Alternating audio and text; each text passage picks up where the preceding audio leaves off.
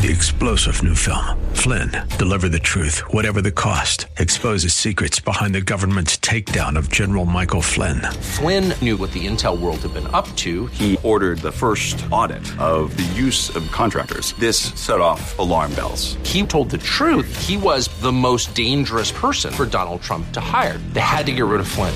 Flynn, deliver the truth, whatever the cost. Available now. Watch it today. Go to salemnow.com. salemnow.com. Today on Ring of Truth with Pastor Dan Sexton. Do you ever feel like just a lousy disciple? Do you ever feel like you're inadequate as a Christian? Ever feel like a failure in your Christian life? Ever feel like you're not good enough to be a disciple? You're not good enough to serve the Lord? Or that God could never use you because you've denied Him in some way?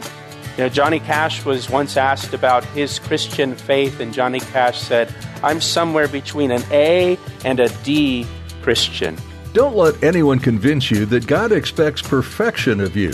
He knows full well how incapable you are of righteousness. He wouldn't have sent His Son if there was a way for us to earn His forgiveness. In today's message, Pastor Dan will remind us of the incompetence of the apostles. Every single one deserted Jesus when He was arrested. They allowed their fears and doubts to outweigh their faith. Yet Jesus didn't kick them out and look for a better crew to establish His church. He forgave and used them. Now here's Pastor Dan in the book of John chapter 21 for today's edition of Ring of Truth.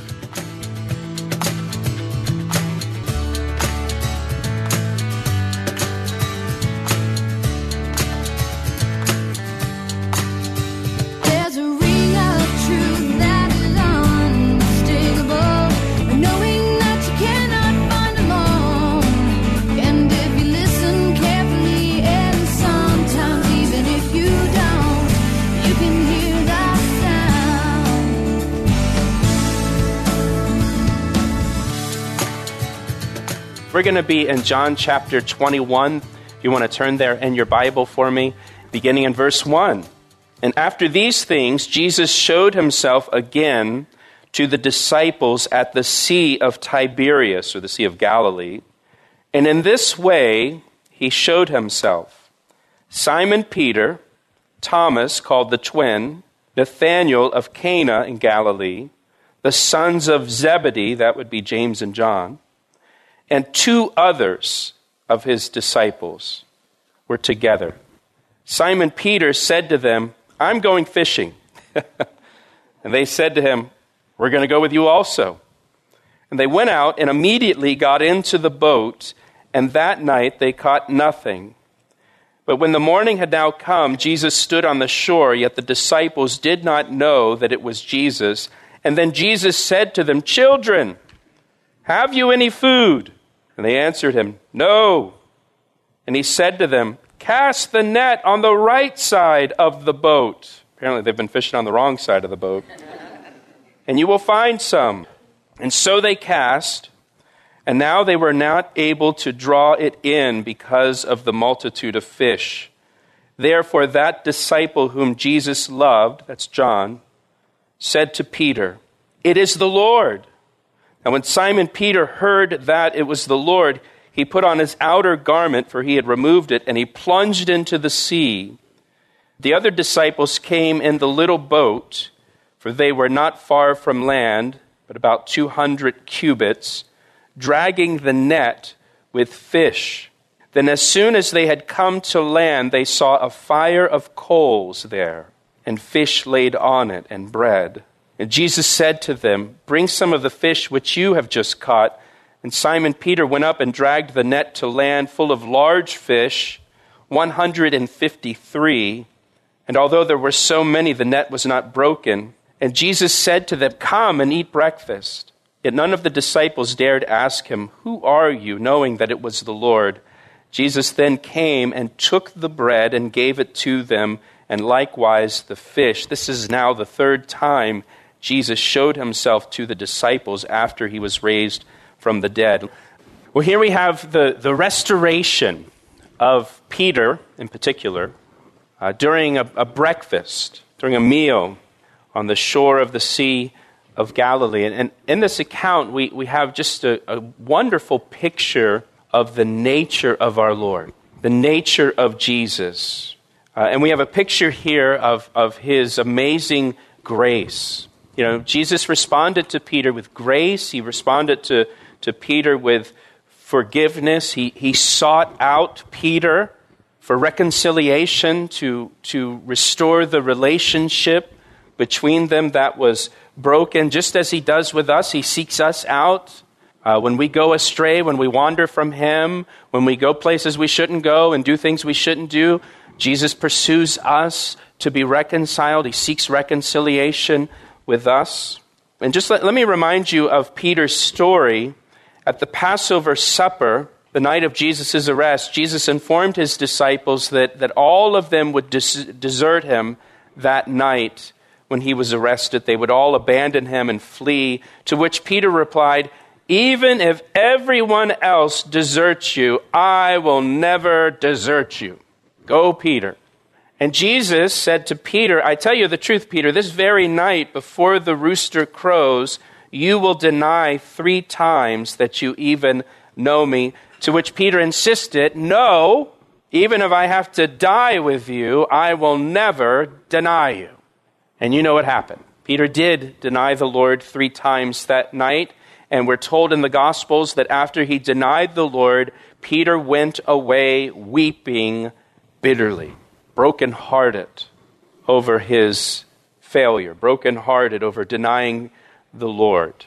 And so now John 21, we're told this is the 3rd appearance recorded in John's Gospel. This is actually the 7th appearance, if you put all the Gospels together. This is the 7th appearance of Jesus to the disciples after the resurrection. It's the 3rd time in John's Gospel. Again, in verse 1, it says, "After these things, Jesus showed himself again to the disciples at the Sea of Tiberias, the Sea of Galilee. And in this way, he showed himself." So remember, Jesus is crucified, buried, and resurrected down in Jerusalem. And now they've moved up to the Galilee. If you remember at the Last Supper, Jesus told his disciples, "After I have been raised, I will go before you to Galilee." So he told them ahead of time that he's going to meet them in Galilee. And then the morning of his resurrection, when the women go to the tomb and they find the stone rolled away and the tomb is empty and there's an angel there at the tomb, the angel said to the women, "Now go and tell his disciples, including Peter, that Jesus is going ahead of you to Galilee. You will see him there just as he told you before he died." And so the angel said, "Go tell the disciples that Jesus will meet you in Galilee," including Peter. You know, he was careful to mention Peter. Make sure Peter knows. Make sure you tell Peter. Include him, Peter in particular. And so now the disciples were in Galilee in the north. And in verse 2, we're told the disciples that are there, Simon Peter, Thomas, called the twin, Nathanael of Cana in Galilee, the sons of Zebedee, James and John, and 2 other of his disciples were there. But the 2 other disciples aren't mentioned by name. Isn't that something? You know, they get kind of left out here. I wonder if when they read the Gospel of John, they said, "Hey, wait a minute. Why didn't you mention my name?" So they're there. And then it goes on in verse 3, and it says, Simon Peter said to them, "I'm going fishing." And they said to him, "We are going with you also." And they went out and immediately got into the boat, and that night they caught nothing. Peter said to the other disciples, "I'm going fishing." Now, fishing was not Peter's hobby. Fishing was his livelihood before he was a disciple. Peter made a living as a fisherman. So what Peter does here, when he says, "I'm going fishing," Peter decided to go back to his old life. Before he was a follower of Jesus Christ, before he was a disciple, he goes back now to his old pursuits from his BC days, what he used to do. We could say that Peter is backsliding. He's sliding back into what he used to do, into the things he used to do before he followed Jesus Christ. Now, why did Peter go back to his old life? Well, maybe Peter was discouraged because he denied the Lord. Maybe he thought he had blown it so badly that the Lord would never use him in the ministry. Maybe he thought his sin disqualified him from serving the Lord. Or maybe he thought, obviously, I'm not cut out to be a disciple. I'm just going to go back. Do you ever feel that way? Do you ever feel like just a lousy disciple? Do you ever feel like you're inadequate as a Christian? Ever feel like a failure in your Christian life? Ever feel like you're not good enough to be a disciple? You're not good enough to serve the Lord? Or that God could never use you because you've denied him in some way? You know, Johnny Cash was once asked about his Christian faith, and Johnny Cash said, I'm somewhere between an A and a D Christian. And we feel like that sometimes. Some days we do really great. Other days it's kind of a C- day or a D day. And we hope to get it up to a C+ by the end of the day, just so we can live with ourselves. That was Peter. And what did Peter do? Peter went back to his old life, his old pursuits. And those that were with Peter joined him. Verse 3 says, look what it says, verse 3. They went out and immediately they got into the boat. Notice how easy it was for them to go back to their old life. They immediately got into the boat. The old life was right there waiting for them. You don't have to look very hard to find your old life. It's right there waiting for you, always. But notice also they fished all night and they caught nothing. And let me just say, if you're considering going back to your old life, it's empty. It's empty. There's nothing there. You're not going to enjoy it the way you used to enjoy it. Once you've tasted the goodness of the Lord, you can't go back. It's just not the same. So they fished all night, which was, they fished at night on the Sea of Galilee. It was normal. They fished all night. They didn't catch anything. Now, verse 4 says, when morning had now come, Jesus stood on the shore, yet the disciples did not know that it was Jesus. Jesus came and found them in their backsliding. He found them in their backsliding. He found them in their old pursuits. He caught them in the act. He showed up while they were doing the things they used to do. He didn't find them in church. He found them in a boat. Pastor Dan will share the second half of today's message in just a moment. But first, he'd like to take a moment to tell you how you can receive prayer for your needs. Do you need prayer today? Every week we receive prayer requests from our listeners. If you need prayer for anything at all, we would like to pray for you right now. You can share your prayer requests with us through our website, calvaryec.com. Again, that's calvaryec.com, or through our church app, or by calling us at 410-491-4592. And can I ask you to pray for us as well? Pray for the Ring of Truth radio ministry as we bring the Word of God to those who need it. Thanks, Pastor Dan, and thank you for praying. Now, let's finish today's message. In verse 5, Jesus called out to them from the shore. And I love this moment here. They're busted. And Jesus calls out to them. Now, if you were Jesus, and thank God you're not, and thank God I'm not, but if just for the sake of pretending here, if you were Jesus, what would you say to them? What are you doing fishing? What are you doing here? You're not supposed to be here. I can't believe you went back to your old life. I can't believe you would do this. Aren't you glad that you're not Jesus and I'm not Jesus? Because that's what we'd say to them. We'd rebuke them. But look what Jesus said. Verse 5. I love this in part because I enjoy fishing quite a bit. And he said to them, children, have you any food? Did you catch anything? Do you have any fish? Now that doesn't sound like an angry question, does it? It doesn't sound like Jesus is disappointed with that question. It's not like Jesus is standing on the shore with his arms folded and this look of disgust on his face, like your dad standing in the driveway when you come home late or something like that. Kids, catch any fish? Now, fishermen hate that question when you've caught nothing. If you're a fisherman and you get asked that question and you've caught nothing, you have to pretend like you really don't mind that you caught nothing. And you say, no, but it's a beautiful day and I'm glad to be on the water. At least I'm not at work. The worst day fishing beats the best day working kind of thing. Kids, you catch any fish? And they yell back, no. And he said to them, cast the net on the right side of the boat, and you'll find some. Now, he's on the beach. He's on the shore. They're out in the water. Doesn't matter what side they cast the net on, or at least it shouldn't.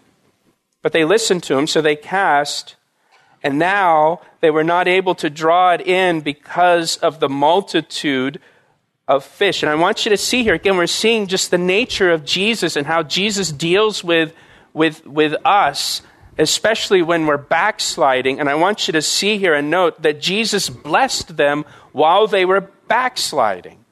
He blessed them. When they were doing something they weren't supposed to be doing, he blessed them in that. Now, again, put yourself in the story. If you were Jesus or if I were Jesus, would you bless them and their backsliding? I don't think so.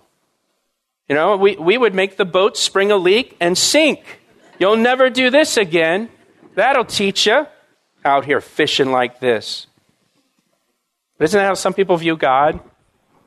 That I've sinned, I've blown it, I've backslidden, and God's going to get me. God's going to stick it to me now. Jesus blessed them. While they were doing something they shouldn't have been doing, while they were somewhere they shouldn't have been, Jesus blessed them in it. You know what this is called? This is called grace. It's grace. Grace is hard for us to understand because it kind of goes against our nature. But the grace is undeserved favor from God. It's undeserved favor from God. The disciples were disobedient. They had gone back to their old life. They sure didn't deserve a record catch. But Jesus gave them a record catch by his grace.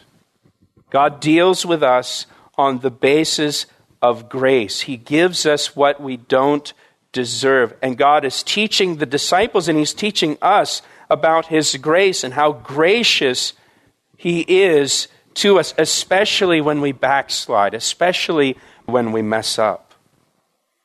Verse 7 says, therefore, that disciple whom Jesus loved, that's John, said to Peter, it's the Lord. Who else could it be? Now, when Simon Peter heard that it was the Lord, he put on his outer garment, for he had removed it. He's out there in the heat on the Sea of Galilee working, and so he puts his outer garment in, and he jumps into the water. But the other disciples came in the little boat, for they were not far from land, but about 200 cubits, maybe 100 yards off the beach. And they come, and they're dragging the net with fish up onto the beach. Now, this event is very similar to when Jesus initially called Peter to be a disciple. And I want to look at that together. So if you want to turn with me back to Luke chapter 5, Luke chapter 5 to the left in your Bible. And this is 3 years or so before when Jesus initially called Peter to be a disciple and the others. Verse 1, it says, so it was as the multitude pressed about him to hear the word of God that he stood by the lake of Gennesaret. That's another name for the Sea of Galilee. And he saw 2 boats standing by the lake, but the fishermen had gone from them and were washing their nets. Then he got into one of the boats, which was Simon's, Simon Peter. And he asked him to put out a little from the land, and he sat down and he taught the multitudes from the boat. And so get the picture. You've got thousands of people up on a hillside there, right by the Sea of Galilee. Jesus gets into a boat. He pushes out a little way from the shore, and he sits down on the boat, and he's teaching the multitudes up on the hillside. Back in the 1970s, engineers actually did sound tests on the hillsides next to the Sea of Galilee, and they found that thousands and thousands of people could hear someone just standing on the shore speaking in a normal speaking voice without having to raise your voice or yell. That because of the acoustics, it creates a natural theater, and the sound just carries right up the hillside. So that's what he's doing here. He's sitting in the boat, and he's teaching Then verse 4, when he had stopped speaking, he said to Simon, launch out into the deep and let down your net for a catch. But Simon answered and said to him, Master. And the word he uses here, master, it can also be translated chief or boss. He could be saying this sarcastically. Like, look, chief, we've toiled all night and caught nothing. Nevertheless, at your word, I will let down the net. And when they had done this, they caught a great number of fish, and their net was breaking. So they signaled to their partners in the other boat to come and help them. And they came and filled both the boats so that they began to sink. And when Simon Peter saw it, he fell down at Jesus' knees, saying, Depart from me, for I am a sinful man, O Lord. He's not calling him chief now. For he and all who were with him were astonished at the catch of fish which they had taken. And so also were James and John, the sons of Zebedee, who were partners with Simon. And Jesus said to Simon, Do not be afraid. From now on you will catch men. So when they had brought their boats to land, they forsook all and followed him. Very similar to the story we're reading in John chapter 21. Jesus restored Peter in the same place where Jesus had called. Isn't that something? Same location. He restored Peter where he had called Peter, reminding Peter and reminding us that the gifts and calling of God are irrevocable. Even when we blow it in our walk, just like Peter, even when we fail, God's calling remains. He doesn't withdraw his calling on our life. Now go back to chapter 21, look at verse 9. It says, Then as soon as they had come to land, they saw a fire of coals there, and fish laid on it, and bread. And Jesus said to them, Bring some of the fish which you have just caught. And Simon Peter went up, and he dragged the net to land full of large fish, 153. And although there were so many, the net was not broken. Now, there's all kinds of theories about why John mentions the exact number of fish that were in the net. What's the significance of 153 fish? Now, some have said 153 fish represents all the nations of the world, and this is a picture of the gospel going to all of the nations of the world, and people from every nation, coming to faith in Jesus Christ. The problem I have with that theory is there's 195 nations in the world, not 153. So I don't think it's talking about the nations. I believe, my personal opinion, John was a fisherman. He notes there's 153 fish because that's a lot of fish. And someone who's a fisherman would note that kind of thing. It was so many fish. I'm telling you, we caught 153 fish. That's how many fish we caught. When I was about 10 years old, I grew up in Florida. I did a lot of fishing in the Gulf of Mexico with my brother-in-law. And there was one occasion when I was about 10 when my brother-in-law and I went out deep-sea fishing in the Gulf of Mexico. And we came upon a board floating in the water, and under the board was a huge school of dolphin. Not the mammal, not like flipper, but dolphin fish. Mahi-mahi. And we sat there, and we caught so many dolphin that we caught until we ran out of bait. It was 65 dolphin. 40 years ago, and I still remember the exact number because it was so many, and when we got home, we counted them because it was unbelievable. I think that's kind of what's going on here with John. John's saying, hey, it was 153 fish. He asked me how I know, and I say it rings truer than the finest crystal. You've been listening to Pastor Dan Sexton at Ring of Truth. If you missed any part of today's message or would like to hear more from this series in the Gospel of John, you can do so right now at calvaryec.com. Just click on Media. There you'll have access to our entire library of Pastor Dan's messages. You're welcome to listen to online and download for free to share with friends and family. That website, one more time, is calvaryec.com. Before we close our time with you, we'd like to ask you something. Would you join us in praying for the ministry of Ring of Truth? Please, pray for Pastor Dan and everyone involved in this program. that we would continue to listen and respond to what our Heavenly Father has to say. Thank you for taking the time to pray. How can we be praying for you during this study in John? We'd be honored to do that. Please contact us at 410-491-4592. That's 410-491-4592. We'd like to meet you, too. Join us at Calvary Chapel this Sunday at 9 or 11 a.m. We're located in Columbia, Maryland, and you can find all the information you need at calvaryec.com. That's all we have time for today. Feel free to read ahead in John before joining Pastor Dan next time, right here on Ring of Truth.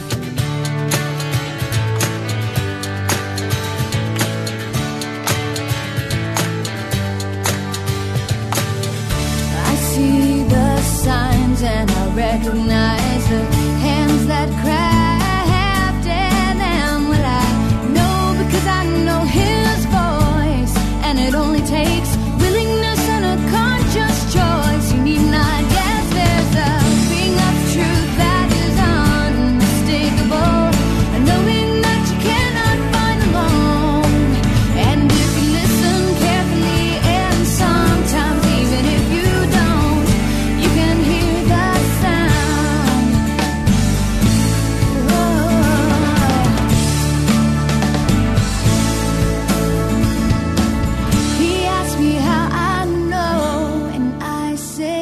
Rings true